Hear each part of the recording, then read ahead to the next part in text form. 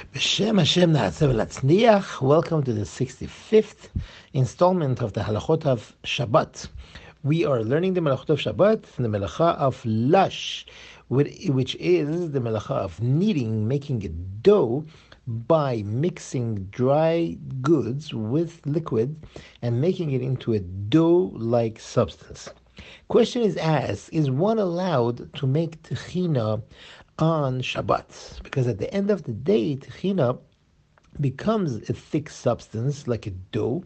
Is one allowed to do that? The answer to that is that yes, you are allowed to do that by taking the raw sesame oil and then you mix it with water, lemon juice, salt, and garlic powder, and you mix them together. The reason for that is that when you're talking about lush, that is connecting and making into one piece the dry pieces using a liquid. But when we're talking about Tehina, the main substance here is actually a liquid, and you're just adding some spices to it, and then you're adding more liquid, like the lemon juice and the water.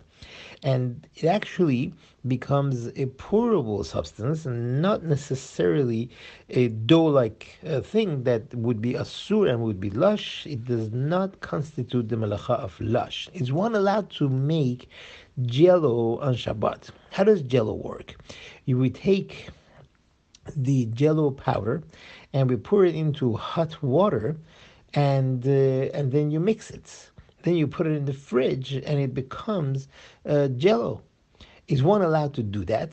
The answer to that is you could take in Keli Sheni, which we're going to discuss later when we learn about the melacha of bishul cooking.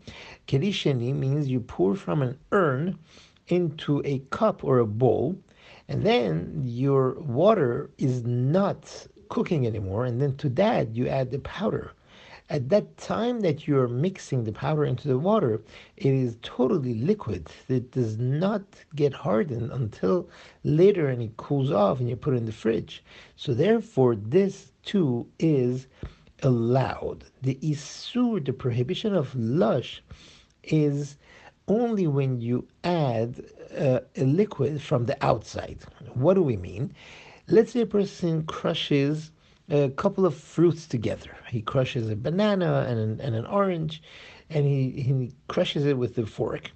Even though the juice that's within these fruits gets mixed in with them and makes them into a dough-like substance, it's still not considered the problem an issue of lush, because you are using the liquid that is contained within the fruit, and therefore it is permissible to do that as long as he doesn't do it in a whipping manner. He does it in a slow motion type.